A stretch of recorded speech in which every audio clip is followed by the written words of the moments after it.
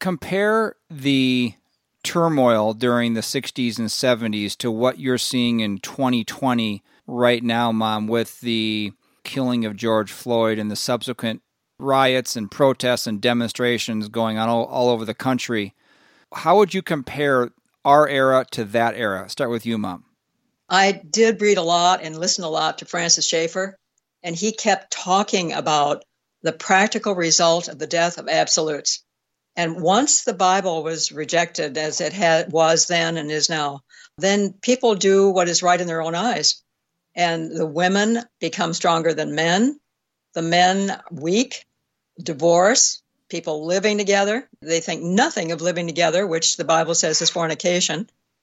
And the children didn't have parents who could teach them the things that children need to know to grow up to live their life the right way. It was all Benjamin Spock. It all went south, really, it did.